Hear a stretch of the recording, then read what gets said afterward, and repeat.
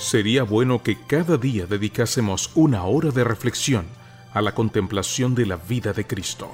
Deberíamos tomarla punto por punto y dejar que la imaginación se posesione de cada escena, especialmente de las finales.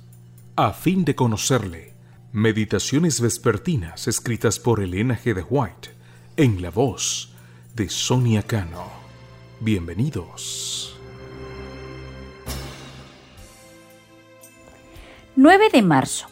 Un vencedor proclama su victoria. La promesa bíblica se encuentra en Hebreos 2:17. Por lo cual debía ser en todo semejante a sus hermanos, para venir a ser misericordioso y fiel sumo sacerdote en lo que a Dios se refiere, para expiar los pecados del pueblo. Leemos del sumo sacerdote de Israel.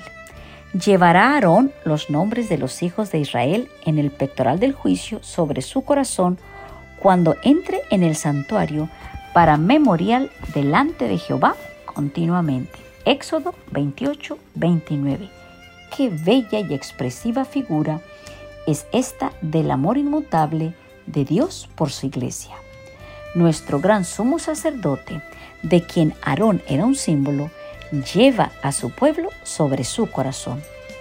Cristo, como el gran sumo sacerdote, al hacer una perfecta expiación por el pecado, se destaca solo en divina majestad y gloria. Otros sumos sacerdotes eran solo símbolos, y cuando Él apareció, se desvaneció la necesidad de los servicios de ellos. Los seres humanos, sujetos a la tentación, recuerden que en las cortes celestiales tienen un sumo sacerdote que se conmueve con el sentimiento de sus debilidades, porque Él mismo fue tentado así como lo son ellos. Cristo es el ministro del verdadero tabernáculo, el sumo sacerdote de todos los que creen en Él como un Salvador personal, y ningún otro puede tomar su oficio. Es el sumo sacerdote de la iglesia y tiene una obra que hacer que ningún otro puede realizar.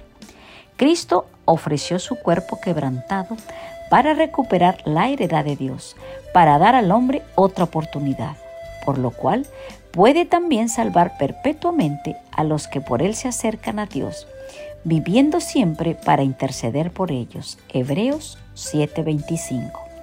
Cristo intercede por la raza perdida mediante su vida inmaculada, su obediencia, su muerte en la cruz del Calvario. Y ahora, no como un mero suplicante, intercede por nosotros el capitán de nuestra salvación, sino como un vencedor que reclama su victoria.